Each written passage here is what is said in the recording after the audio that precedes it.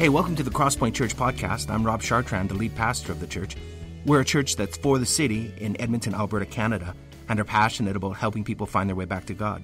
Hey, if you're new, I'll have a bit to say at the end of the podcast, but in the meantime, let's listen to this Sunday's message.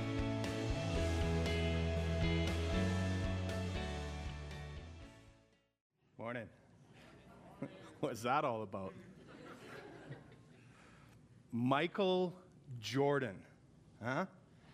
Larry Bird, Magic Johnson, David Robinson, Clyde the Glide Drexler.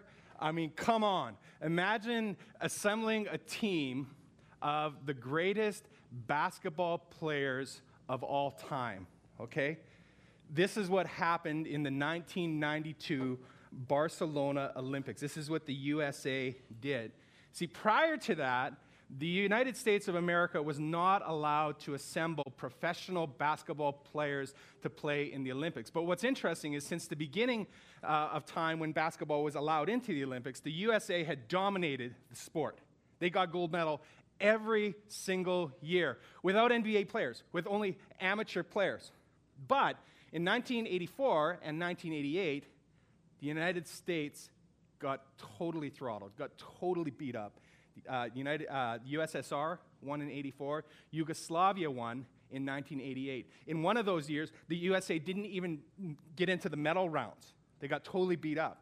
So in 1989, FIBA made an important bit of legislation, and they said, okay, now we're going to let the United States play professional basketball players. And play professional basketball players they did. The USA put together what would be known as the Dream Team, and they absolutely stacked the team. 11 of the 12 players who played on this team ended up in the Basketball Hall of Fame. Sports Illustrated referred to them as this.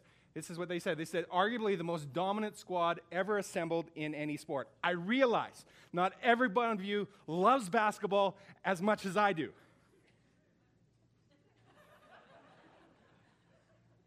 But you understand what I'm talking about in a moment. Dominate they did. The Dream Team, it actually beat every single team in that year by 44 points. Okay? They scored 117 points every game. Their first game against Angola, they won on a 46-point run. Imagine playing against them. I remember back in 1992, watching them in the Olympics, watching them play. After a while, it wasn't even fun to watch. After a while, it's just like, they're just doing layup drills. It was like college frat boys beating up on middle schoolers. They just were like bullies, okay? They absolutely dominated and destroyed every other team that they came up against. Now, I talk about this morning because I want to start with a question that's going to move us towards the text. And the question this morning is simply this. If you were to assemble a squad of players who would change the world, who would turn the world upside down, who would you choose? What kind of people would you choose? I mean, maybe if you're like me, you would look for people who have a certain amount of influence, people who are intelligent, people with talent, right? People who are creative, people with grit, people who get stuff done, right? The people with maybe the greatest of skills you would assemble together, because these would be the likely candidates who could change the world, who could turn the world upside down. If you're just joining us, we're in the middle of this series, and the teaching series is called The King's Tale, and we've been walking through the story of Jesus, who we know as the King of Kings, and it's the story of Jesus through the Gospel of Luke, through the lens of Luke, the doctor. And, you know, if you got notes, I get you to pull those out. They're in your bulletin today, and you can track along with us. But today, we're going to get a glimpse of the dream team that Jesus assembled to be with him. And so I'm just going to start right into the text, and you're going to get a picture of the people that Jesus had rallied around him to go out and to change the world. And here's what it says in Luke chapter 8 and verse 1. It says, as after this, Jesus traveled about from one town and village to another, proclaiming the good news of the kingdom of God. The 12 were with him, and also some women who had been cured of evil spirits and diseases. Mary, called Magdalene, from whom 7 demons had come out, Joanna, the wife of Chuza, the manager of Herod's household, Susanna, and many others. And these women were helping to support them out of their own means. And this is the word of God. Can we pray? Let's pray. God, thank you for your word that's living, that's active, that is your revealed heart and will for us, for all of mankind, humanity.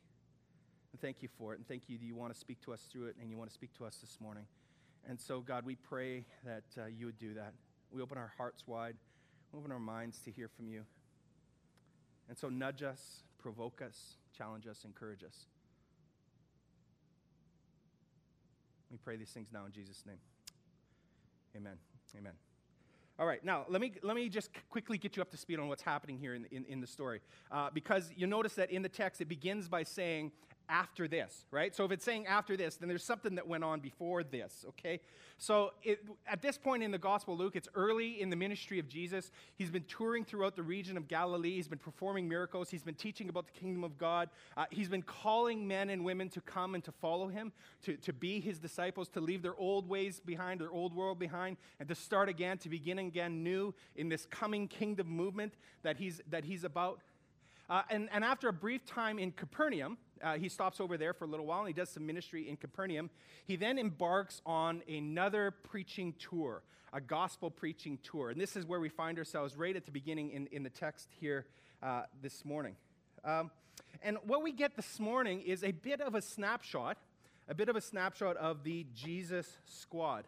This is the dream team that Jesus has kind of assembled to go along with him on his ministry tour.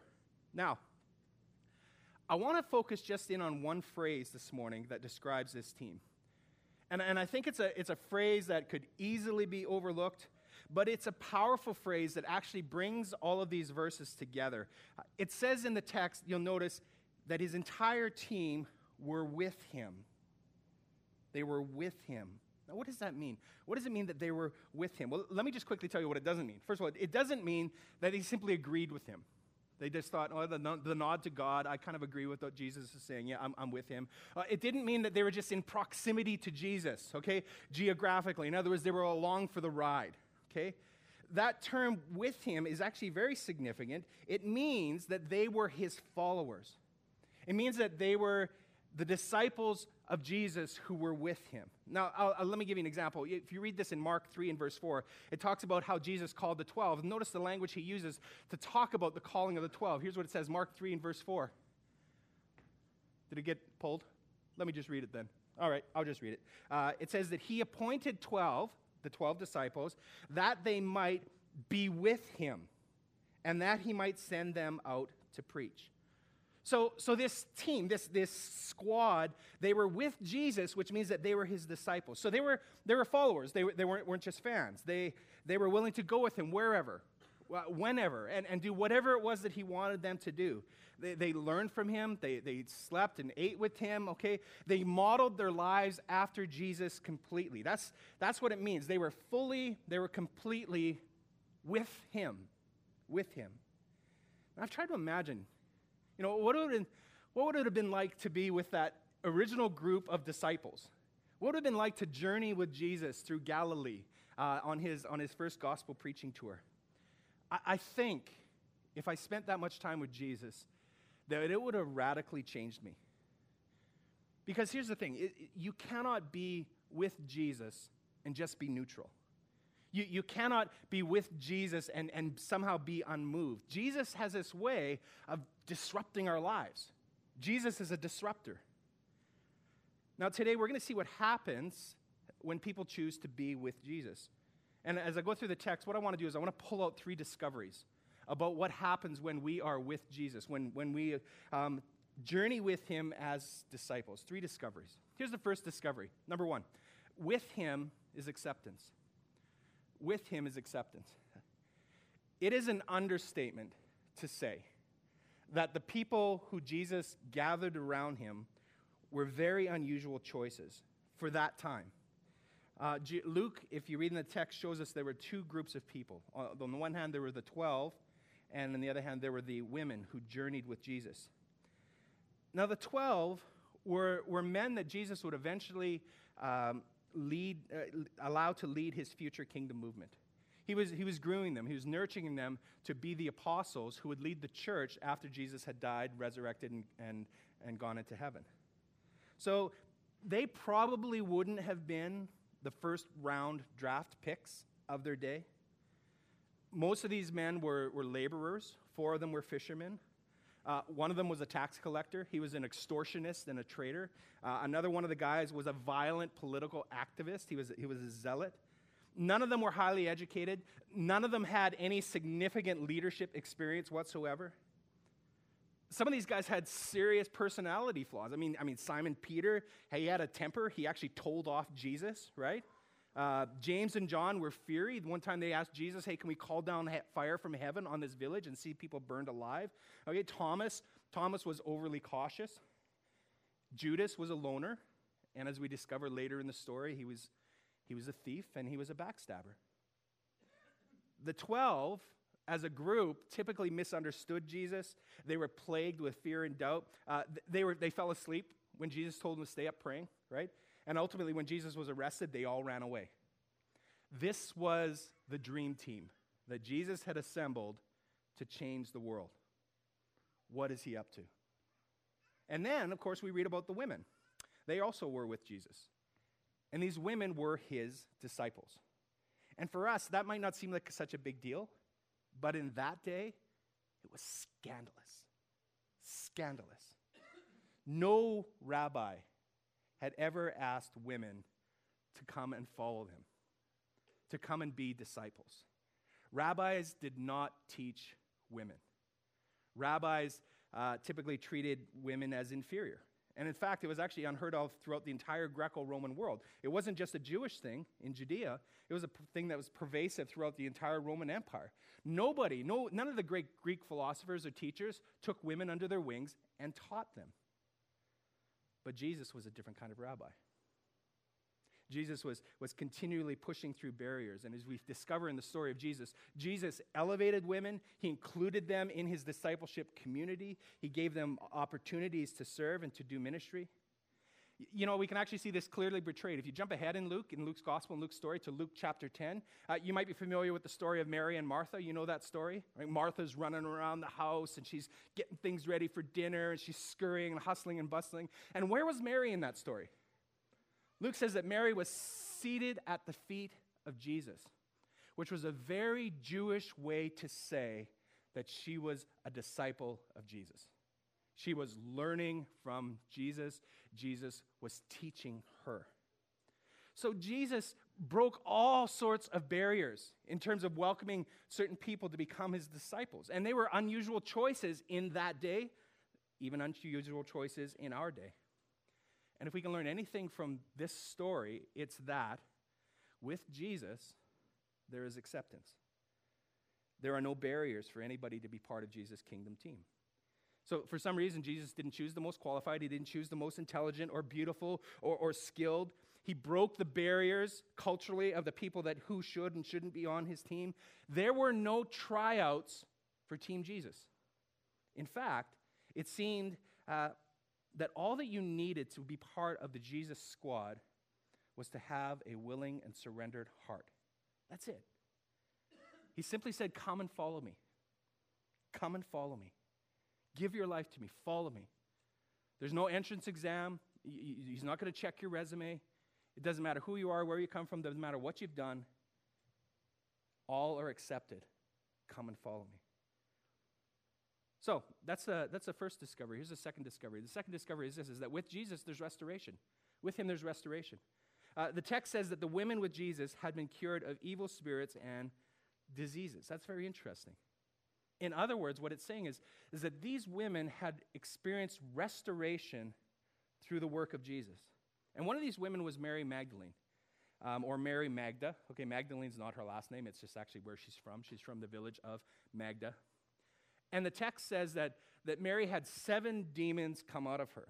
Now, I realize that for some of us here this morning, the very idea of demons might be a little bit of a mind bender. Okay, it might seem like it's a little bit far-fetched. And I wish this morning I could take the time to address this. Unfortunately, I don't have the time, but I do promise that in a few weeks we are going to dive into this a little bit more deeply, this idea of demon possession and the possibility of it and all of that. But let me just say this, that the Bible, as you read the Bible, it portrays a world behind our world. And in this world behind our world, there are spiritual forces at work, and they're very real. Some of them are good, some of them are malevolent. And what we discover in the story is that Mary Magdalene was a deeply troubled, she's a deeply lost and broken woman. And she was somehow tormented by dark forces. But one day, she encountered Jesus. And when she encountered Jesus, everything changed. Suddenly, her mind became clear. Suddenly, she had control over herself. She had control over her body. Jesus had fully liberated her, had set her free from these dark forces that had a control on her life. She experienced restoration with Jesus. But there's another woman in the story that's really, really interesting this morning. And I want to mention her, and that woman is Joanna. See, the text says that Joanna was the wife of Chuza. And Chuza was a manager in Herod's household. Well, who was Herod in that time? Well, Herod, if you know, he was actually the Roman ruler who governed Judea at that time. He wasn't, of course, the real king. He was a usurper king. He was an invader king. So the Romans had come in. They had conquered Israel. And after they conquered Israel, they had set up a ruler to rule over that part of Israel on behalf of Rome. So Herod was an invader. Herod was a tyrant. And if you read the story, you discover that Herod actually imprisoned John the Baptist. Okay, so he wasn't a good guy. Herod, his wealth, ultimately, it came through occupancy. His wealth came through taxation of God's people, and sometimes even through extortion. And yet, interestingly enough, in the story, Joanna, her husband Chuza, chose to work for Herod. And he's a Jewish man. That's a Jewish name. It was probably lucrative work, but ultimately, the work that he was doing came with a cost, because here's the cost. Both Joanna and Chuza would have been absolutely rejected by their people. They would have been viewed as traitors who sold out their Jewish countrymen. So he and his wife would have been scorned. He and his wife would have been rejected. People wouldn't walk on the same side of the street as them. Okay, they would have been treated as outcasts. They would have been pushed out of synagogue, so they couldn't even worship publicly with the rest of the Jews. They would be treated as unclean. So they were absolutely outcast, cut off from their own people because of the choice that Chuza made to serve Herod. And that somewhere along the way, Joanna got sick.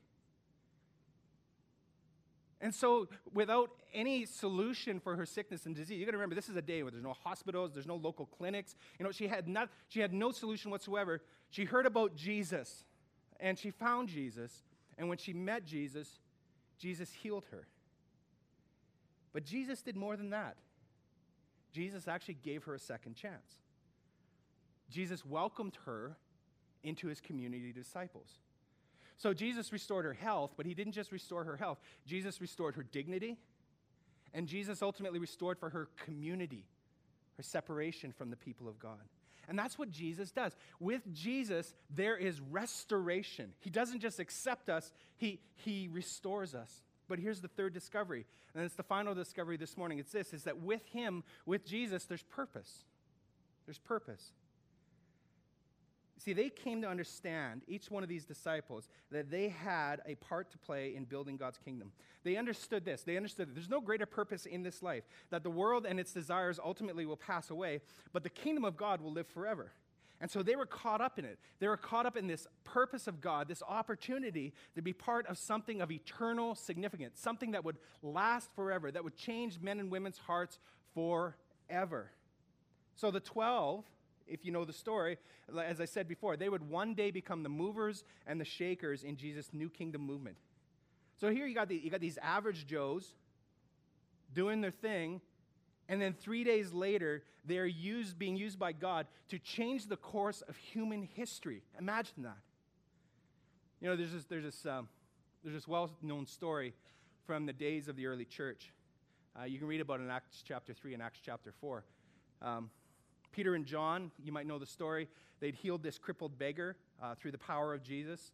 And then when they healed this crippled beggar, of course, everybody knew this crippled beggar, and after they'd healed him, a crowd gathered. And so they stood up and they proclaimed how this crippled beggar had gotten healed. And they talked about Jesus, and they talked about his resurrection, and how he changes lives, and how he restores lives. And this caused quite a stir among the religious power brokers of that day. When they heard about it, they're like, what do we do about this? So they took Peter and John, and they locked them in jail overnight. And then the next morning, they brought them before them, the religious leaders, and he says, by what power did you heal this crippled beggar? And so Peter stood up, and I love what he said. And I just want to read the text for you from Acts chapter 4, verse 9. Here's what he said.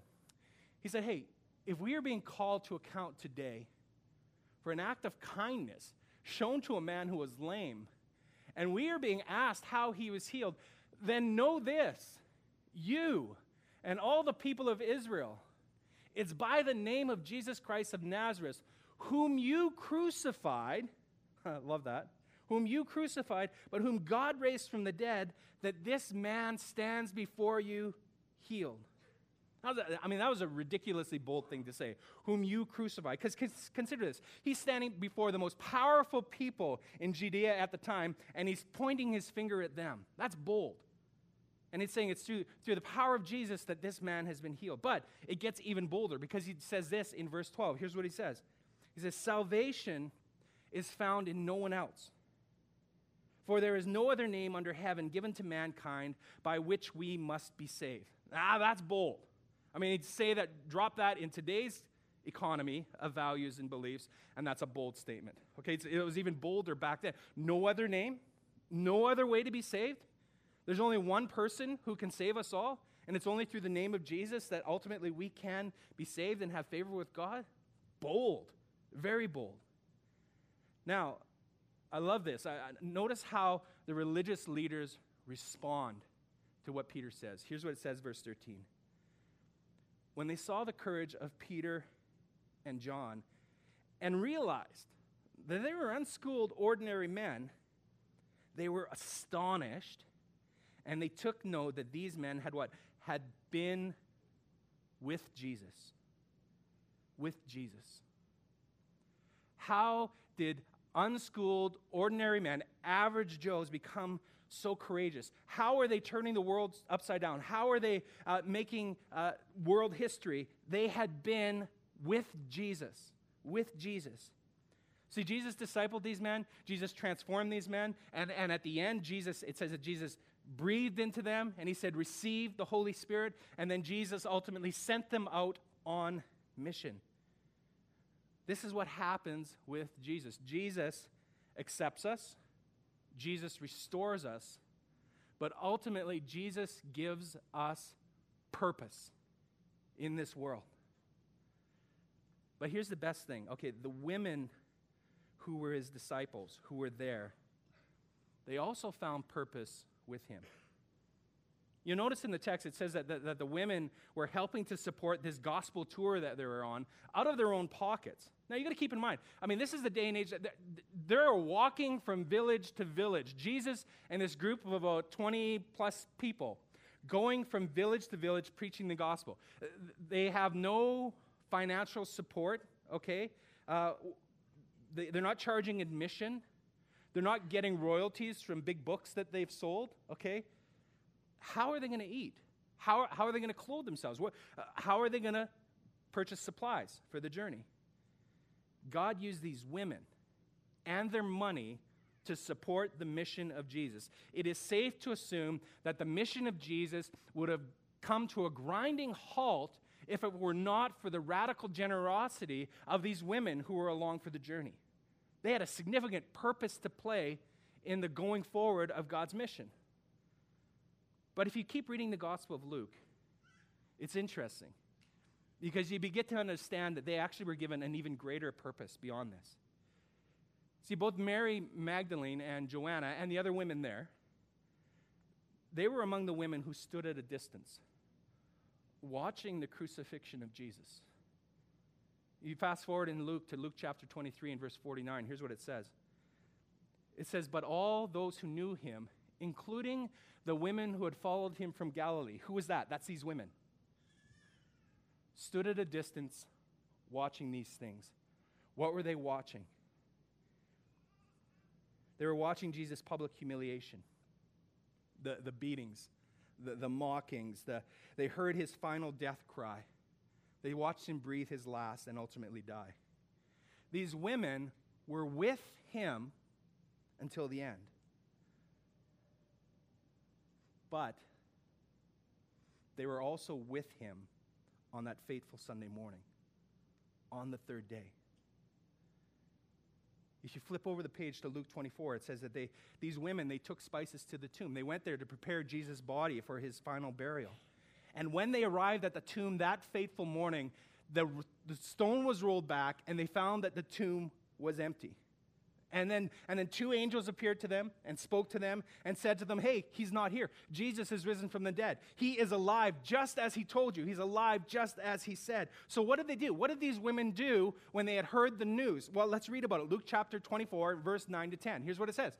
It says, when they came back from the tomb, they told all these things to the 11 and to all the others. And who's there? Look at who's there. It was Mary Magdalene, Joanna, Mary, the mother of James, and the others with them who told this to the apostles. You know what? Luke didn't just throw these names in here by accident.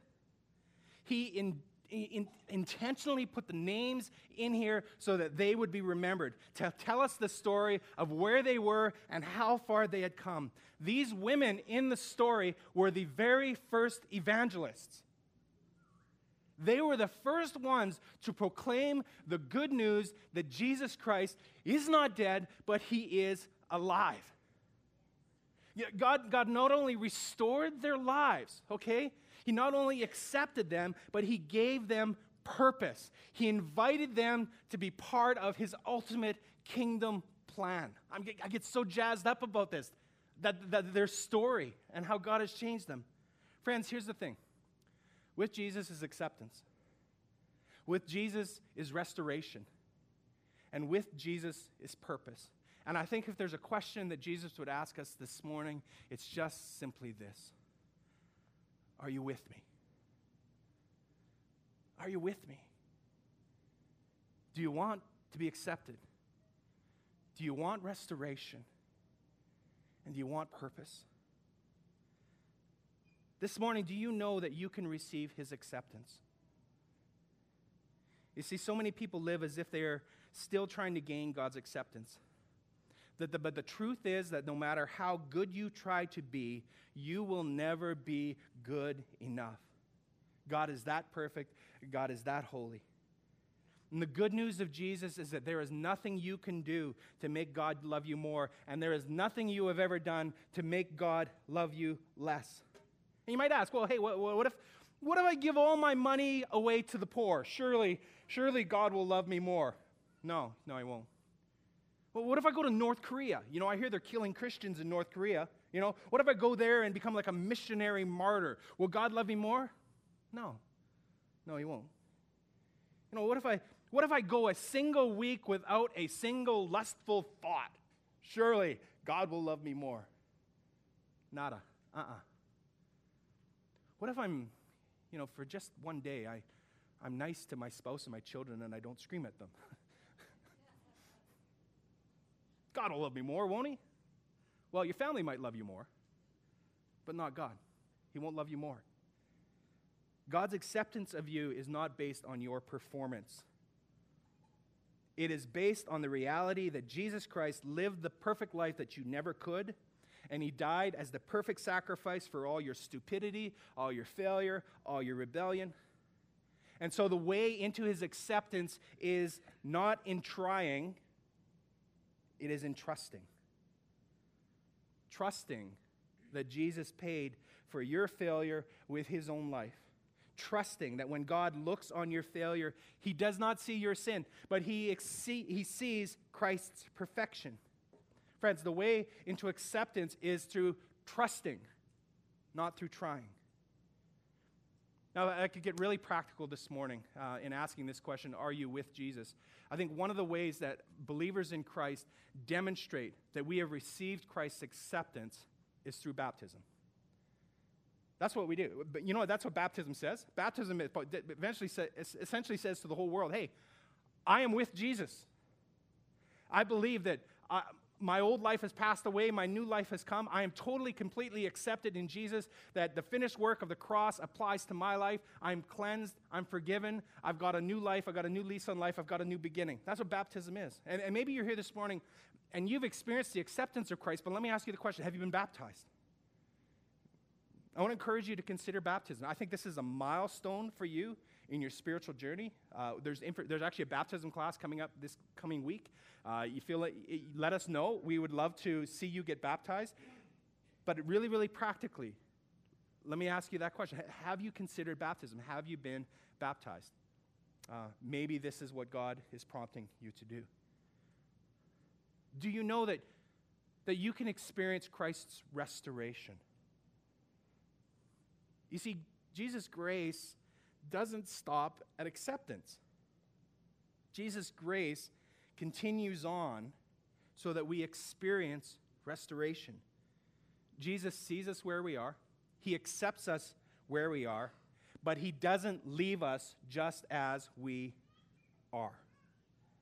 To be with Jesus means that we give him permission to work on our lives, to change us from the inside out. We like to say around here at Crosspoint, it's okay not to be okay, right? Because Jesus accepts us when we're not okay. But we also like to say around here at Crosspoint is, it's not okay to stay there. The good news of the gospel is that Jesus came to save us from the penalty of our sins. Yes, that is true. But the other good news of the gospel is that Jesus also came to save us from the power of sin at work in our lives. Grace isn't just a parachute to rescue us from our failure. Grace is the wind in our sails that causes us to rise. And the way that we experience the restoration of Jesus is the same way that we experience his acceptance. It is through surrender. It is through trust, by trusting in Jesus to save us every single day and say, Jesus, would you change me from the inside out? And sadly, so many followers of Jesus stop at just being accepted. And they don't experience the power of restoration. And they live their lives in this vicious cycle of making the same mistakes over and over again, weighed down by guilt and shame, settling for the same cycle of fall, repent, repeat. Fall, repent, repeat. Fall, repent. It's a miserable way to live. It's a miserable way to live. And Jesus is the one who restores us, and he's the one who breaks the cycle of sin in our lives. You do not have to live this way. Friends, the good news this morning is that Jesus came to bring you restoration. What would that look like for you today? Maybe for you, it's just to pick yourself up and to begin again, being accepted by him, and to begin the journey again. But Jesus would like to heal your brokenness. Jesus would like to set you free from destructive habits that you have in your life. Jesus would like to transform you so that you can enter into relationships whole and healed, bringing life. But to do that, you have to be with him. Maybe for you today, that's something that you need. Are you willing to allow Jesus to do that work of restoration in your heart and your life? Because he'll do it. Do you want to go far? Jesus will take you as far as you're willing to go. Go far with Jesus. Be restored by him. Let me end with this. Have you stepped into his purpose for your life? Have you stepped into his purpose for your life? See, God invites each of us to join with him in his kingdom mission, and there's no greater purpose here on earth. You know, it's funny. Our ultimate purpose in this life isn't even about us. The ultimate purpose in our life is actually beyond us. And it's about Jesus, and it's about his kingdom. And ultimately, that's why you were created. And if you want to find peace and joy and happiness in this world, the way to find peace and joy and happiness in this world is not to seek happiness. If you seek happiness, you will never find happiness. Because happiness, there's so many studies that show this happiness is always a byproduct of something else at operation in our lives. And ultimate joy and happiness, the scripture teaches us, is to discover who we are and to live according to who we are. You were created in the image of God. You were fearfully and wonderfully made in the image of God. And what that means is the image of God, the imago Dei within you, you're ultimately designed to give glory to God, to reflect God back to the rest of the universe. That's what you were meant to shine, but not shine with your own light, but shine with the light of God so that all the world can see it and then ultimately see God. That's what you were created for. You were created for glory and for God's glory. That is the purpose by which you were given life. And that's the purpose why Jesus called you out of darkness into light, is to restore the broken imago Dei that is in you and to bring it whole, and ultimately to use your life in such a way that all the world sees God through you. What a great purpose that is. That's so much better than working at Starbucks as a barista. No offense, Starbucks people. Okay. It's better than any job in all the world. And I think God would ask each and every one of us, hey, are you stepping into the purpose for which I've called you? The purpose for which I've created you? That as you go about doing your jobs, doing your work, raising family, living in your neighborhood, fixing flat tires, helping crying babies, whatever it is, writing college exams, are you living with a higher purpose to reflect God to the rest of the world and to build his kingdom? And God has a specific purpose for each and every one of our lives. And he will take you as far as you are willing to go. And all he says is, will you just surrender and will you trust me? And that is the way forward. You know, as a church community, we're entering into the fall, obviously. It's September. It's homecoming weekend. We are excited about what God has for us collectively as a church community this coming year. We are so stoked about what is up and coming. And we're so glad that you're here with us this morning. I want to invite you, as one of your pastors, I want to invite you to step into the purposes God has for us as a church community. Eye has not seen, ear has not heard, mind has not conceived what God has prepared for those who love him. And we love God dearly. And we want to change the world as we know it, the world that's around us. You know, in your bulletin, there are opportunities for you to perhaps investigate and step into ways to be part of our larger purpose. Some serving opportunities that we're looking at for this coming year. There is so much we want to do, but to do that, of course, we have to do it together, right? So I'm just going to ask you to prayerfully look at that. If you're not serving at Crosspoint, to say, hey, this is a way that perhaps I could jump in. And so I would say look at it, pray about it, and my hope is and my prayer is that God will nudge you and say, hey, this is a way that you can be part of building God's kingdom here on earth as it is in heaven. We're excited for that.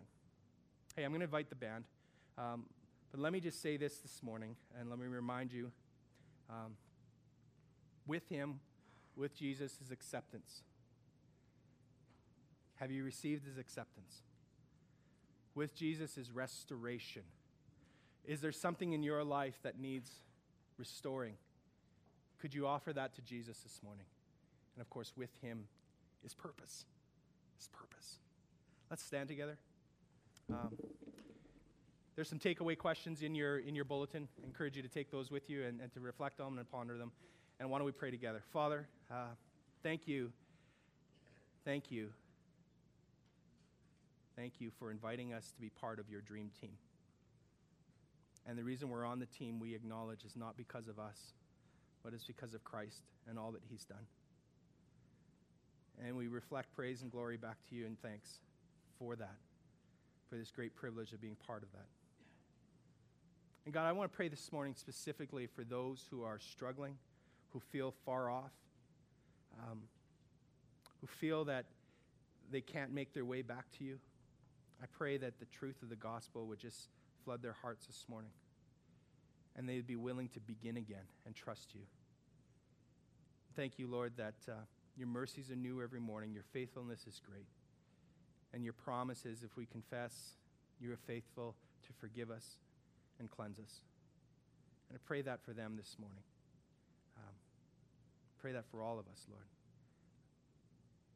So now, Lord, we just want to worship you and celebrate you. And we pray these things now in Jesus' name. Amen.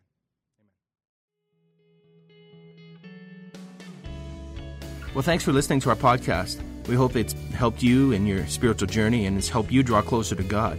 Let me tell you a little bit about us. Crosspoint gathers as one church on Sundays in Northeast Edmonton, and you can find out our location and more about us by visiting our website, thecrosspointchurch.ca. We also meet throughout the week throughout Edmonton in what we call home groups. These are smaller communities of learning, laughter, community, transformation. We think that the journey of faith was never intended to be an independent exercise. It's something that we do together. So please visit our website and find out how you can get connected to a home group near you. If you listen to our podcast regularly, why not make it shareable? You could like us on iTunes or share our podcasts with other people. But more importantly, we hope you will get connected with other people and talk about what you've learned. Again, hey, thanks for listening. We pray you'll experience Christ's love in a very real and profound way this week.